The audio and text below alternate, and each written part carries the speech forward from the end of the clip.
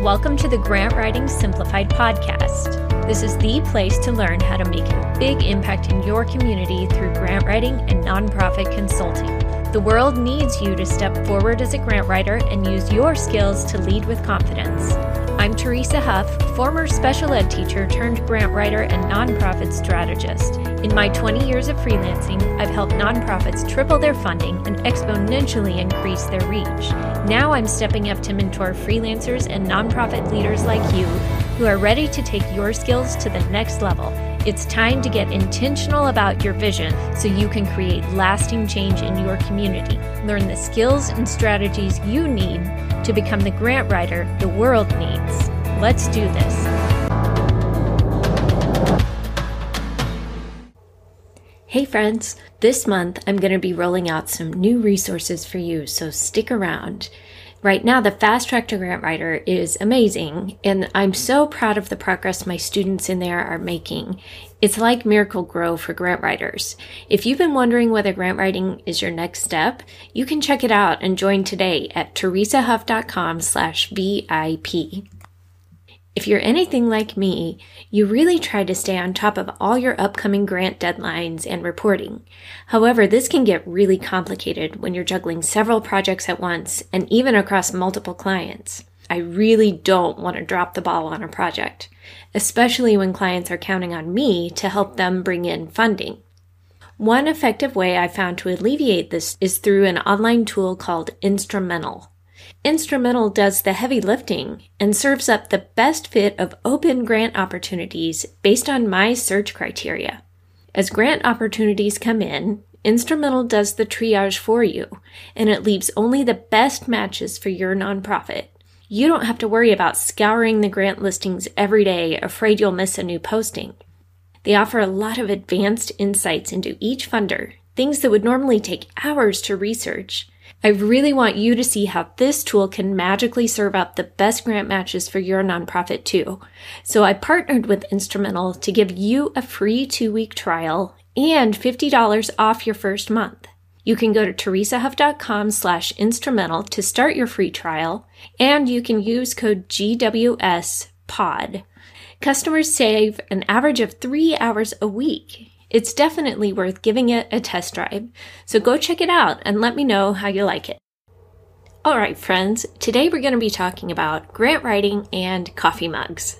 Now, you may be wondering, what do coffee mugs have to do with grant writing exactly? Besides, of course, drinking lots of coffee to stay awake when you're under a tight deadline to finish the grant, that's not what I mean, though. A few days ago, I was up early and getting a mug for my coffee. I reached up to the shelf and I looked across at all our coffee mugs. Now, this is a pretty random variety of mugs on this shelf. And it got me to thinking that grant writing is a little bit like those coffee mugs. Now, let me explain.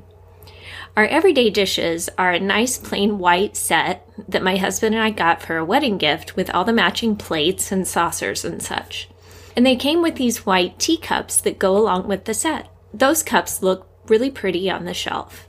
Even though we've moved several times, they've always matched every kitchen we've had because they're just a good classic white set.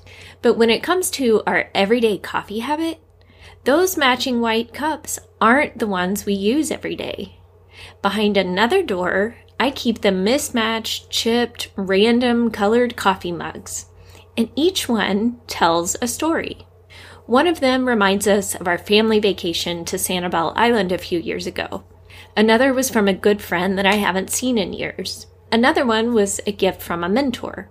Another one was from a Valentine's Day where the kids went shopping with their dad and they picked out a mug just for me. Others are from a job in a past life or an alma mater. Each one tells a story, and each one is memorable. And those are the ones that we use every day because they're like old friends and we love the shared stories.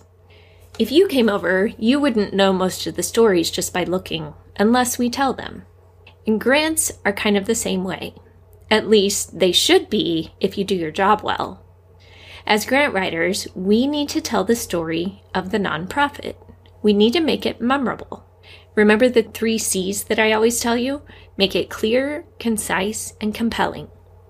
Sometimes that means telling the story of one person who was changed because of this program. Sometimes it means taking a list of boring data and numbers and statistics and drawing that out and painting a compelling picture of the huge need in the community. It's knowing which of the key pieces to highlight to move the story along and which ones aren't so relevant. It's also wading through lots of research and data, knowing that when you've found the golden thread, you can tie it all together. One of my clients is a nonprofit senior center, and I love helping them tell their story in grants and articles and donor letters and things because, for one, it's so compelling.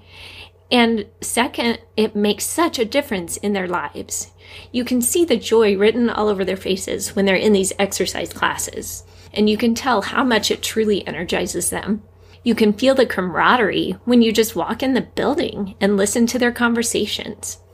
The center is truly developing a community of support that has become a lifeline for those senior adults, and the grant funders get it. And that's the result of a powerful story. I select the personal impact stories and data that are most relevant to each application and to each funder, and then I weave them together in a way that clearly paints the picture of what's happening in their community. If a funder's main focus is senior adult health and, say, preventing falls, then I'm not going to spend the whole grant application talking about their lunch program. I might mention the lunch program just to show what services are available there, but I'm going to focus the bulk of my research on how risky falls are for senior adults. I'm going to tell stories about how the exercise program has made such a difference in their health, and so on. Back in episode 51, I shared 6 meaningful ways that your nonprofit can build relationships with grant funders, and this storytelling is another great way to do that. So in the same way, those coffee mugs on my shelf aren't perfect. Some are chipped, and they sure don't match. If you looked in my cabinet at that shelf, you'd wonder if I had any decorating sense at all. But that's part of the beauty of it, and we don't apologize for it. Instead, we tell the stories. We don't hide the imperfections because they're part of the stories. No nonprofit is perfect, and funders know that. They don't expect you to be perfect. But they want to know your story. They want to know how you're making a difference. What programs are moving the needle for you? They want to know how you're overcoming challenges and how you're impacting lives. We don't tell all the stories of the coffee mugs all the time, and neither should you. Our guests' eyes would glaze over, and they might doze off if we brought out the entire shelf of mismatched coffee mugs. That would be torture. But we tell the high points. We tell about the one mug they're using. We remember the seasons, the events, the vacations. Some stories we don't need to tell. The mug speaks for itself. It's the same with grant funders. Consider the person on the other side. What would you want to read if you were the grant reviewer? Then make your story clear, concise, and compelling, and write for that person. What stories are you collecting? And where can you keep them to pull out when you need to? What kind of visuals can you use to better tell your story? Maybe it's not coffee mugs, but maybe it's a behind-the-scenes picture of your volunteers working late at night to stock the food pantry. Maybe it's a comment from a client whose life was changed with your nonprofit's help. Maybe a graph or chart can give a real visual of the impact you're making. Stories can be a mix of facts and personal experience. The data builds credibility, and that adds detail that you need, and the experiences make it personal and memorable. There are a lot of ways to incorporate both. It's kind of like with good copywriting, when you need to appeal to both the logic and the emotion. You need to know your audience so you can know the appropriate balance between the two. I mentioned today's sponsor, Instrumental, and I love how their system helps grant writers and nonprofits collect the data on autopilot so we can focus more on telling our stories. I highly recommend giving them a try because we have enough on our nonprofit plates already, and this is one aspect of our work that they've made it really easy to offload. You can check that out again at teresahuff.com/instrumental with the code GWSPOD. I want to leave you with a challenge question today. What's your nonprofit's story? And how will you tell it? If you're a nonprofit and you need support telling your story, you can go apply to work with me at teresahuff.com/nonprofits. And if you're a grant writer wanting to help nonprofits tell their story, then let's get you on the fast track to grant writer today. If this episode was helpful for you, would you do me a favor and share it with a friend? We need to spread the word so we can have more nonprofits out there growing and supporting their communities. All right, my friends, you know what to do. Go change your world.